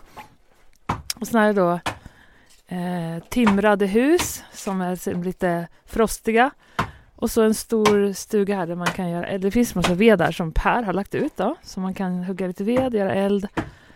Och så kan man ju som hänga här och sticka ut och åka lite skidor och leva tomtebo, lycka, liv. Alltså det är så fint. Ja, instämmer. Jag tänker att jag ska åka hit med mina barn på påsklovet. Man kan nämligen åka på Skaren här långt in på vårvintern. Ja, för här låg ju 600 meter över havet så det finns ju mycket snö. Men du, i påsklovet Per, då är det mycket folk som bor här, eller hur? Alltså det övernattar folk hela vintern. Alltså det brukar kunna vara lite extra framåt mars, april där. Alltså jag rekommenderar nog midvintern här faktiskt. Att man prickar in när det är fullmåne och sen när det är jättemycket snö och sen allting är vitt och sen bor man över här och sen när månen står som högst kanske vid 11, då skidar man ut fullmånens sken. Det är faktiskt magiskt. Det är nästan overkligt vackert. You had me at hello, eller vad säger man? Det kommer jag göra. Och när är det midvinter? Det är egentligen här i slutet av december och början på januari. Jullov. Jag har ju firat ett antal nyår här faktiskt i den här stugan. Det är inte så dumt. Då njuter man av tystnaden och man sitter i stugan och myser, eldar, äter god mat. Man tar någon liten skidtur på kvällen. That's what I wanna do. Gjort. Men hur många brukar det vara då? Då knips kanske någon mer som är här uppe också samtidigt? Ja, precis. Vi har varit ett gäng här när vi har varit här någon nyår, vet jag. Sen ibland om det är annat folk, då får man tränga ihop sig. Men det brukar inte vara något problem. Det är ungefär som när man skidar mellan fjällstugorna. Där finns det alltid plats för alla. Så man löser det på något vis. Jag har haft med mig folk som aldrig har varit ute och åkt skidor i fullmåne innan. De är helt saliga och tänker nästan att det inte är sant att det kan vara så fint. Det är en liten dold skatt som bör upplevas. Ja, jag var ute en gång med min svärfar och min man i Östersund utanför i skogen. Och det var 30 grader kallt och fullmåne. Det var också som ett helt annat landskap. Det var som ett så här månlandskap fast ett sagolandskap. Och sen är det så kallt blir också allting så tyst. Ja, precis. Och sen, som du säger, det blir som ett sagolandskap. Om träden är fulla med snö. Det kan bli så att träden böjer sig av snötyngden. Så då blir det som att man kan se figurer. Och man kan föreställa sig massor med troll och inte vet jag, allt möjligt. Inte undra på att man trodde på troll förr i tiden. Okej, men nu har vi ju käkat här fantastiskt goda mackor som består av tunnbröd, någon vegankorv, fetaost och rödbetssallad och ketchup och Johnny senap. It was fantastic! Berätta lite mer om ditt jobb. Vad du gör liksom. Ja. Hur ser dina dagar ut? I 2 reservat så slår vi lite ängsmark. Vi håller på med slåtter. Jag slår av värdefulla växter. Värdefulla?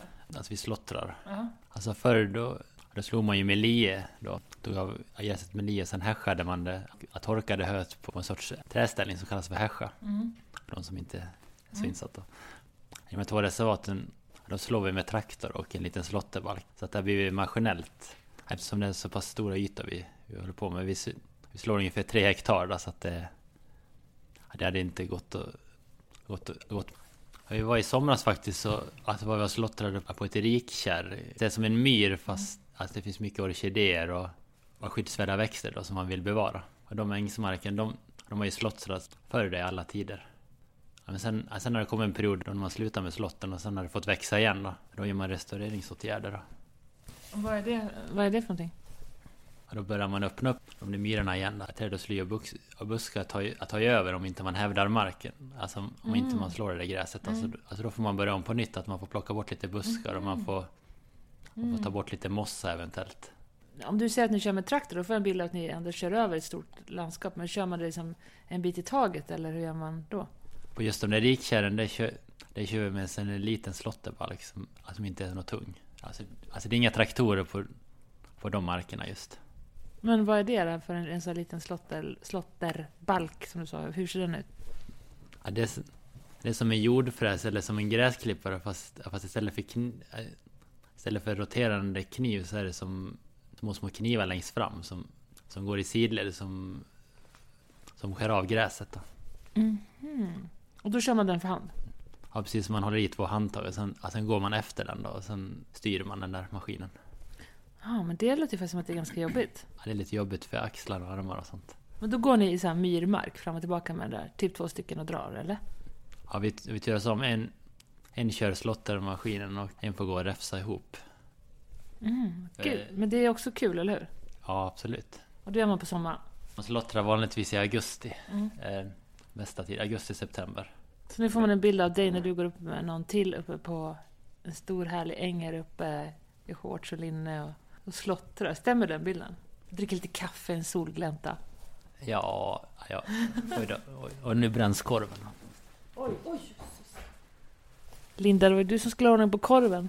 Ja, det gick ju sådär. Men vad var det jag skulle säga? Jag tänkte på, varför slottrar man? Är det för att sprida liksom frön från blommorna så att de blir ännu mer blommor nästa år? Ja, precis. Man måste ju då slottra. För att om det växer igen då tycker inte de där speciella blommorna om att växa där. För de vill ju att det ska vara öppna ytor. Så att om det kommer enbuskar och det kommer sälj som börjar ta över, då försvinner de där arterna. Då vill inte de vara där?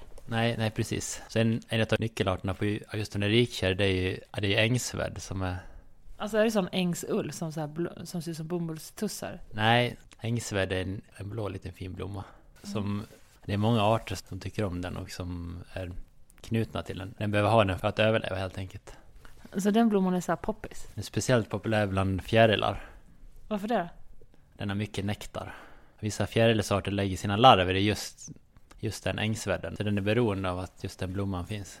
Tycker du om den blomman? Ja, jag tycker den är väldigt läcker faktiskt. Den har fin färg. Den har en så här blålila klar färg. Den ser ut som lite som en punschpralin fast den är blålila i färgen kan man säga. Mhm. Då vet jag vad det är.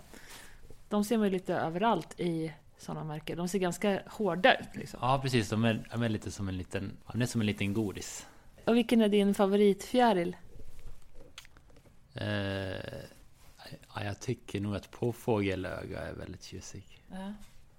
Men hur är det på slotterängarna här uppe? Vad är det för insekter som trivs där?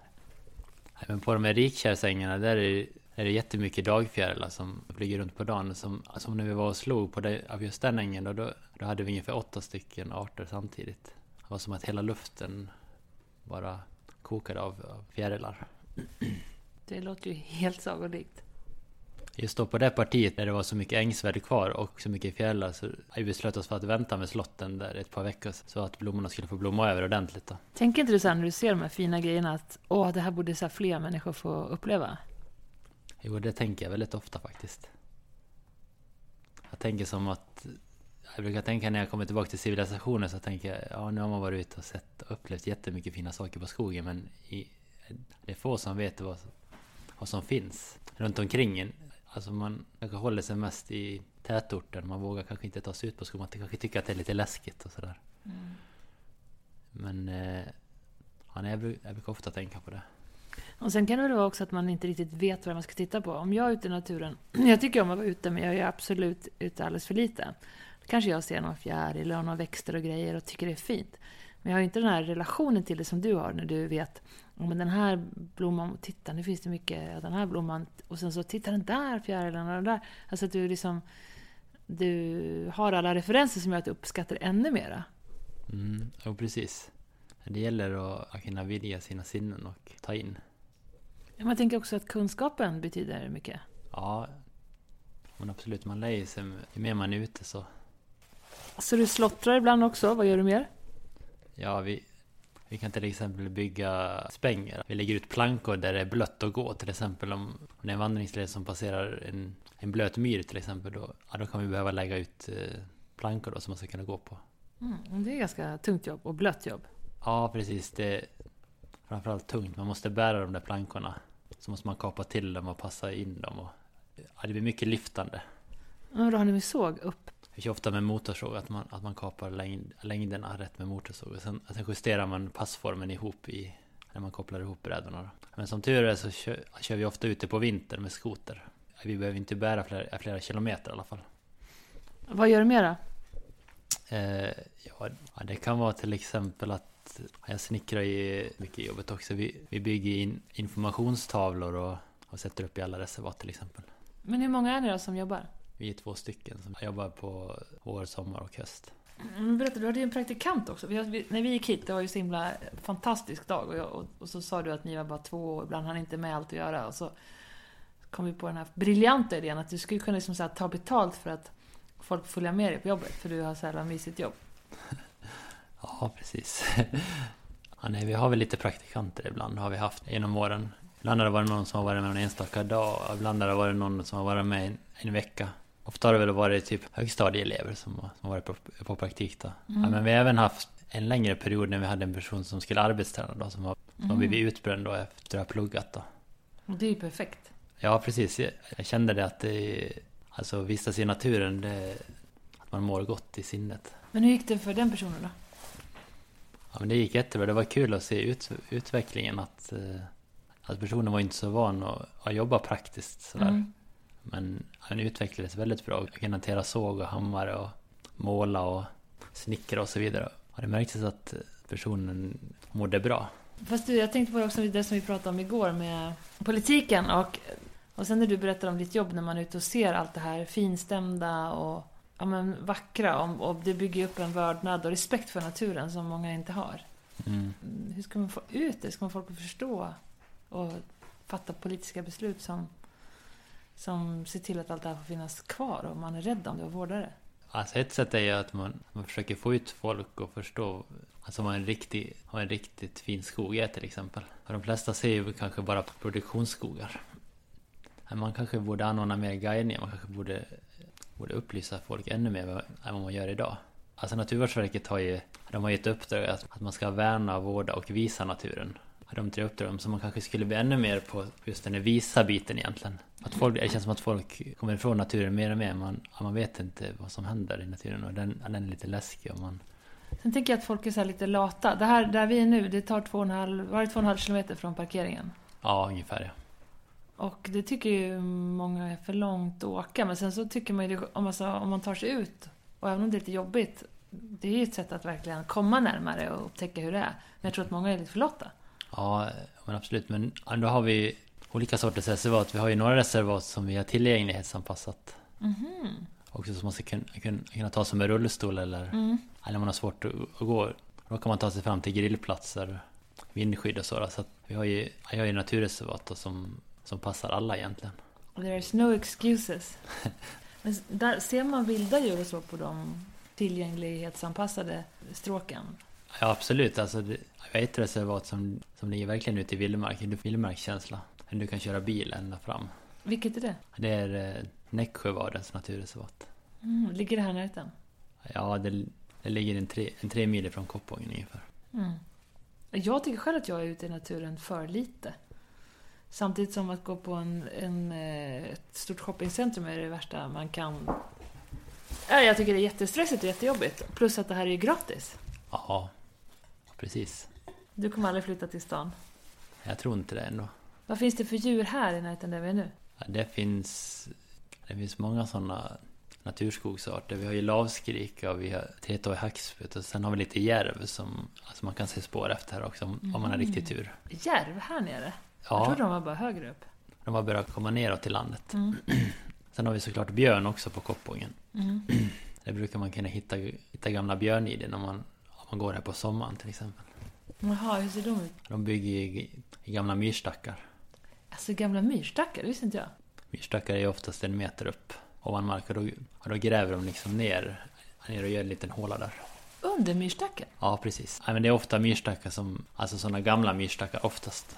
Men rasar inte det ihop om de gräver ner under där? Nej, de kan hålla rätt så många år.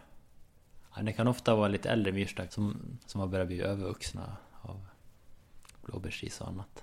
Jag trodde det var liksom så här under rotvältor och sånt där. Jag visste inte.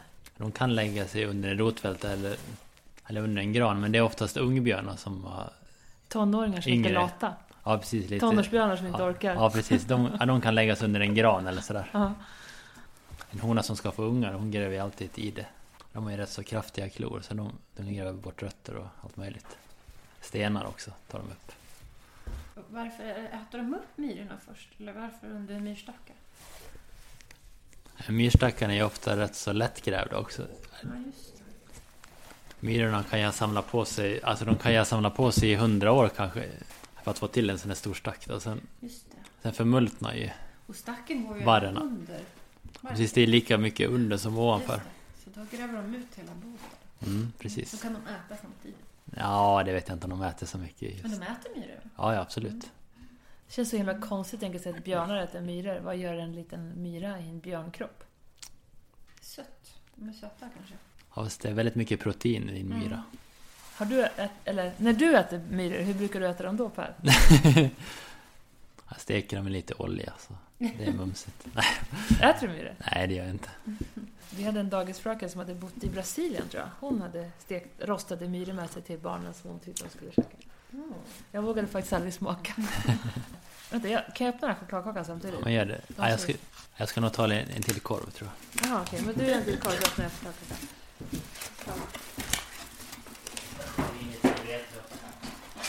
Alltså på vintertid så kan man ju... Alltså det finns jättemycket spår egentligen man kan spana efter. Det är faktiskt jätteintressant. Allt från små möss till att man kan se älgspår eller järvspår eller när man riktigt hur kan man säga vargspår också. De är så här riktigt stora, eller hur? Ja. Brukar du följa dem ibland och se om det kommer någonstans? Jo, det händer att jag bakspårar vargspåret eller något annat rovdjur också. Har du hittat något kul? Man kan hitta bajs till exempel. Eller att den har kissat. Vargar till exempel, om de har ett revir, alltså om de har ett område som de vistas i ofta, då de markerar de ofta med kiss eller bajs. Det visar för andra vargar att det är det vi som håller till. Tänk om vi människor är helt missuppfattade. Vi tror att de markerar revir. Men egentligen handlar det om att de vill kissa och bajsa så långt ifrån där de sover som möjligt. Så går de till olika ställen hela tiden för de är rädda att trampa sitt eget bajs. Och så blir det som en ring runt där de sover. Ja, precis. Men när du har bakspåra, kallar det för bakspåra. Har du liksom lyckats smyga på något av de djuren som du har bakspårat? Alltså när man bakspårar då följer man spåren baklänges helt enkelt. Ja, det är för att inte man får egentligen inte spåra framåt för då räknas det som jakt. Du går mot tassriktningen liksom. Ja, precis. Man går ju baklänges. Alltså man följer djuret baklänges eller vad man ska säga. Ja, men då har jag jagat jättemånga gånger utan att jag vet om det eftersom jag har gått med spåren. Ja, precis. Men sen beror det ju på också om det är ett gammalt spår som det har kommit snö. Om man vet att det har snöat för 2 dagar sedan och den ligger i snö i spåret, då är ju spåret gammalt. Men så fort man ser ett färskt spår, då ska man inte följa det framåt. Aha, I did not know. Fast om du ser färska spår som går framåt, är du inte sugen då på att följa dem framåt? Och det kan man ju. Nu är det macka och korv i munnen. Och svarar jag dig så länge. Jo, det kan man göra, men du får inte prata om det här i podcasten. Ja, men alltså man är alltid nyfiken på vad djuret är och hur långt bort det är. Om det ligger typ bakom någon gran och spanar på en till exempel. Ja, men det är det som är lite spännande också, att man får inte alltid veta allting. Har du märkt någon gång att det är något djur som ligger och spanar på dig? Ja, men det har jag gjort ett par gånger. Jag vet och kollade efter vargspår en gång och då kom jag fram till en älg som de hade slagit precis några timmar innan. Som vargen hade slagit? Ja, precis. Det var jättemycket vargspår och så var det jättemycket älgspår. Och så låg älgen där död i en ungskog. Och då skilde jag fram lite snabbt och skulle kolla på älgen. Och då kändes det nästan som att det var någon som tittade på mig. Det var lite så speciell känsla. Och allt var helt knäpptyst. Det var ingen vind och det var inte så mycket ljud. Det var lite speciell stämning den gången, kommer jag ihåg. Ja, jag skulle tro att vargarna var nog kanske längre bort än jag trodde, men jag fick ändå den känslan att det var någonting som kollade på mig.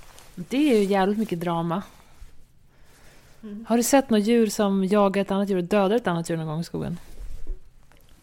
Ja, det enda som jag har sett är väl uggla som man tagit en mus. Det är väl. Jag har inte sett något rovdjur så som har jagat på det viset. Uggla, är inte det ett rovdjur? Nej, det räknar man som fågel. Alltså kan fåglar... Rovfågel är det, kan man säga. Jag såg en gång att på Blekingegatan bredvid jag bor kom det en duvhök och attackerade en duva. Så kom vi och gick där fram och så släppte duvhöken duvan. Och så låg duvan där och liksom kämpade för sitt liv. Och slog vingarna så här och duvhöken försvann. Jag kom och sa till Kalle bara, men gör någonting då. Kalle bara, nej men gör någonting du. Alltså jag tänkte liksom att fan någon av oss borde gå fram och liksom ta tag i fötterna och drämma den i huvudet så den inte pinades. Ingen av oss som kunde göra. Så vi stod som 2 stadsmänniskor, idioter och såg den där duvan pinas. Och sen så gick jag därifrån för jag kunde inte titta på det längre. Kanske var det bättre att låta duvhöken döda. Kanske lite svårt i stan också. Om man har varit ute i skogen och sett någon fågel lida, då kanske man hade kunnat ta en sten eller något. Men i stan så kanske duvhöken försvann bort någonstans och inte kom tillbaks. Jo, fast det naturliga är att man hjälper den där stackars duvan att inte lida. Och jag tycker att jag borde vara så jävla kaxig att jag skulle kunna göra det. Men det var jag inte. Nej, det kan ju vara svårt. Kan du sånt? Jag slog ihjäl en fågel en gång som det var grannens katt som hade kommit in med. Så, den var lite skadad. Jag hade inte så mycket mer att göra än att slå ihjäl den. Med en sten eller? Jag gick nog och hämtade yxan tror jag. Ja, men det är det man ska göra. Det var inget roligt, men det var inget annat val. Man kan inte... Skulle du kunna göra det, Linda? Men jag ser att den lider tror jag. Kanske skulle... Ja. Alltså jag kan ju tycka att det borde vara så att man ska kunna döda ett djur om man till exempel äter djur. Att man ska kunna ha ihjäl djuret själv egentligen. Det tycker jag med. Men det är därför jag inte äter just så mycket djur. Nej, precis. Nej, men det är nog många som tänker så också som inte äter kött. Fast nu är det ju trendigt, nu är det många som går så här, tar jaktlicens och lär sig att jaga. Fast jag tror den här prepping-grejen som har satt fart på det intresset. Ja, det kan det nog vara. Chokladen var så jävla god. Det känns som att många också tar jägarexamen bara för att de ska lära sig om naturen också. Har en känsla, jag tror det. Alla börjar inte jaga heller. Så. Vadå, att man ska vara ute i naturen fast man ska inte jaga? Ja, precis. Man kanske tycker det är kul att lära sig om naturen. Det är ett sätt att få plugga lite natur liksom. Det är nog. Jag vet ju många som jagar bara för att sitta i eldtornen och glo. Ja, men precis. Och dricka öl. Jag vill gärna röra mig i naturen. Jag ska bara sitta still. Du kan ju få ha en liten älgkrona på dig och springa runt, så kan man så här, driva älgen. Ja, nog kanske nytt grepp. Men apropå det med jakt och så, som jag reflekterar över det är att alltså i mina marker är det som att man, alltså det enda man kan göra ute i skogen det är typ att jaga eller att man är ute till sin stuga eller sådär. Men då får jag känslan av att folk tycker så här, de undrar vad man gör ute om man inte jagar eller ska åka till sin stuga så här. Ja, men det är väl inga annat folk ute. Ja, det är som att det är så här, ja, vad gör du liksom? Men en gång var det en som jag träffade efter en skogsväg. Han frågade flera gånger om jag hade någon stuga där eller någonting. Han undrade varför jag var ute och åkte där i skogen liksom. Men jag är ju ute på skogen hela tiden. Alltså man kan väl vara ute i skogen för att kolla bara på naturen. Men det var lite komiskt. Han sa flera gånger så här, ja men har du någon stuga här borta eller ska du till din stuga? Nej, jag var ute och kollade lite grann. Han trodde du var så här en inbrottstjuv. Nej, jag vet inte vad det var. Det var lite roligt. Förlåt, men du måste också berätta, den här kåsan, var kommer den ifrån? Ja, det är så här sameslöjd. Det är en träkåsa med lite beninlägg i handtaget. Har du haft den länge? Ja, det har jag haft. Du måste berätta också om din tallrik och din sked hemma.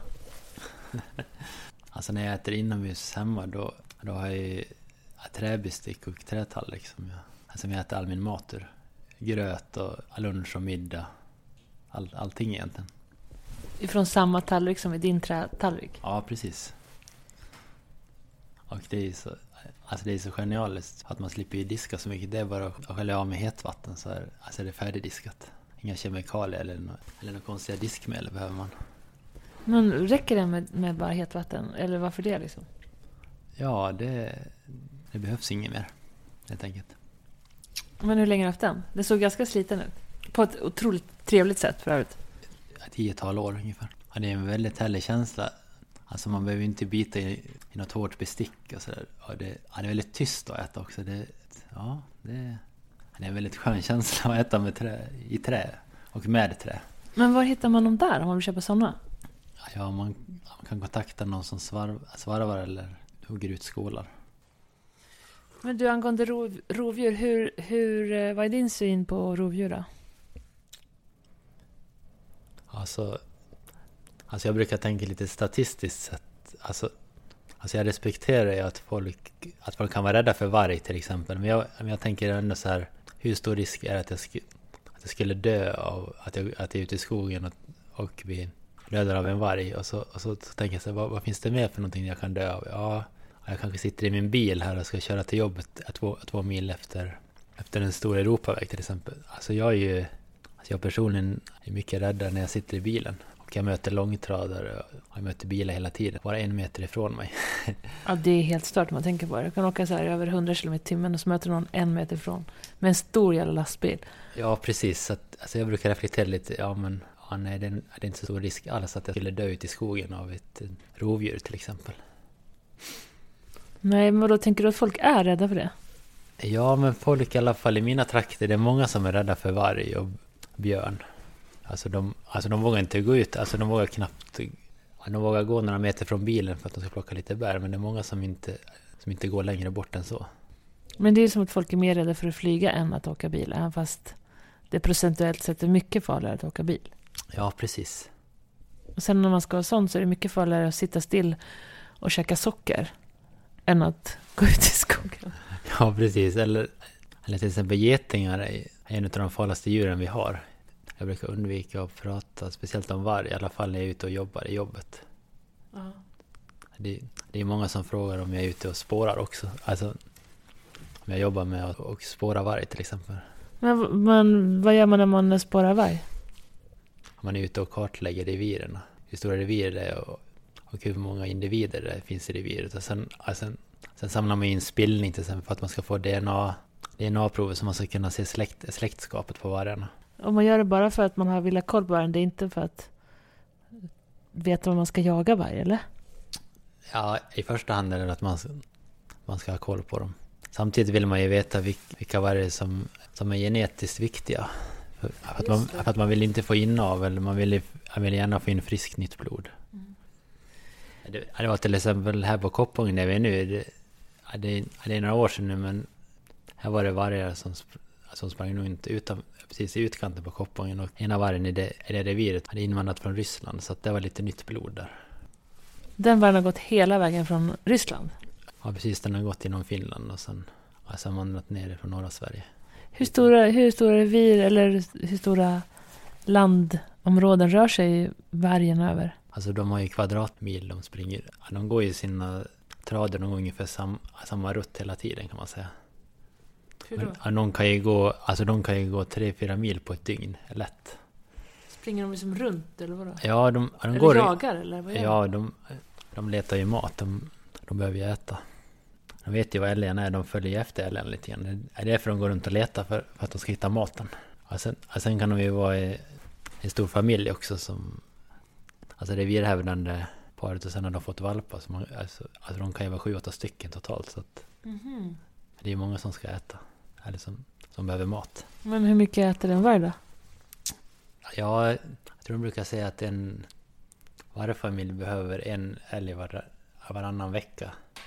Ja, om de springer mer än ett maraton per dag dessutom. Ja, precis. De måste ju visa protein och energi, så det är nog inte så konstigt. Men så bor de i revir under hela sitt liv sen. De typ, men nu går jag från Ryssland till Sverige och bosätter mig där. Sen bor jag där på mitt... Ja, precis. Först när vargparet får valpar, då håller man ihop ett år ungefär. Men sen blir det att familjen splittrar sig mer och mer. Det är ungefär som att vi flyttar hemifrån. Hade vi blir 18-årsåldern kanske. Alltså att det kan ju bli att en valp sticker iväg någonstans och vill ett annat revir till exempel. Slåss den vargen med sitt ursprungsrevir då? Eller är det därför den går från Ryssland till Sverige, för den verkligen inte ska slåss med sin ursprungsfamilj? Ja, de har ju en hierarki i en vargfamilj, så att äldsta paret är de som bestämmer. Det är alltid 2 vargar som bestämmer, sen kommer valparna i andra. Men sen kan ju vissa valpar vara med också i något år också. Inom familjen.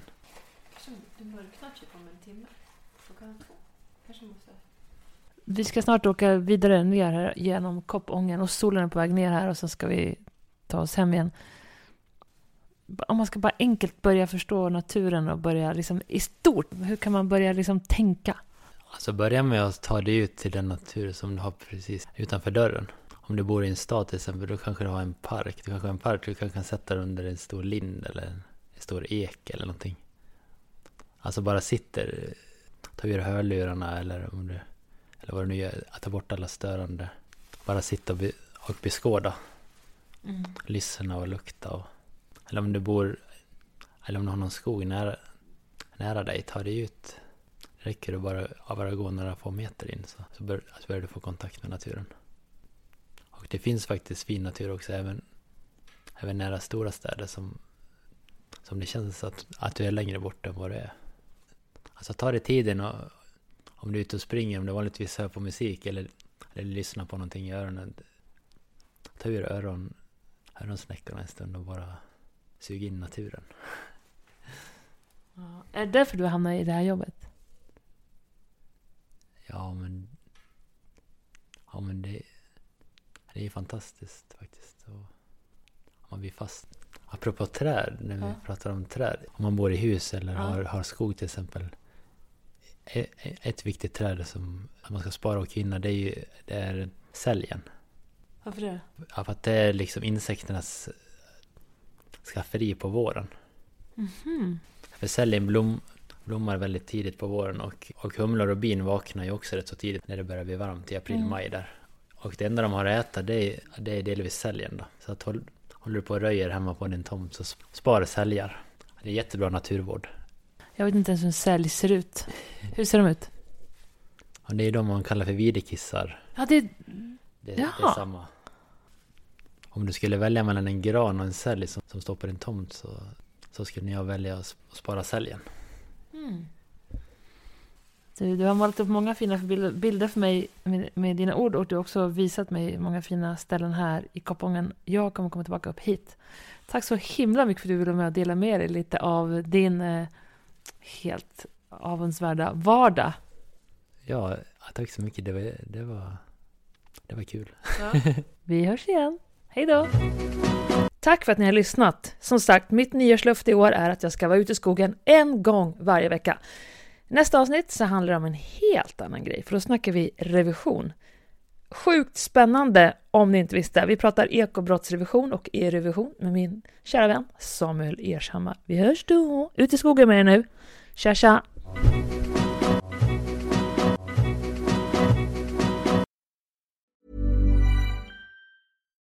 Here's a cool fact. A crocodile can't stick out its tongue. Another cool fact, you can get short-term health insurance for a month or just under a year in some states.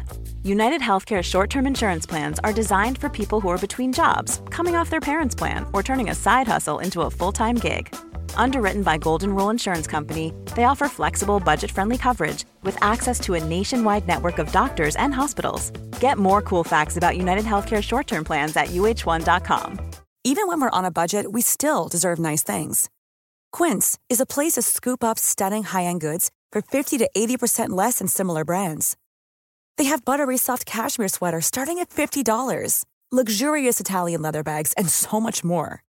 Plus, Quince only works with factories that use safe, ethical, and responsible manufacturing. Get the high-end goods you'll love without the high price tag with Quince.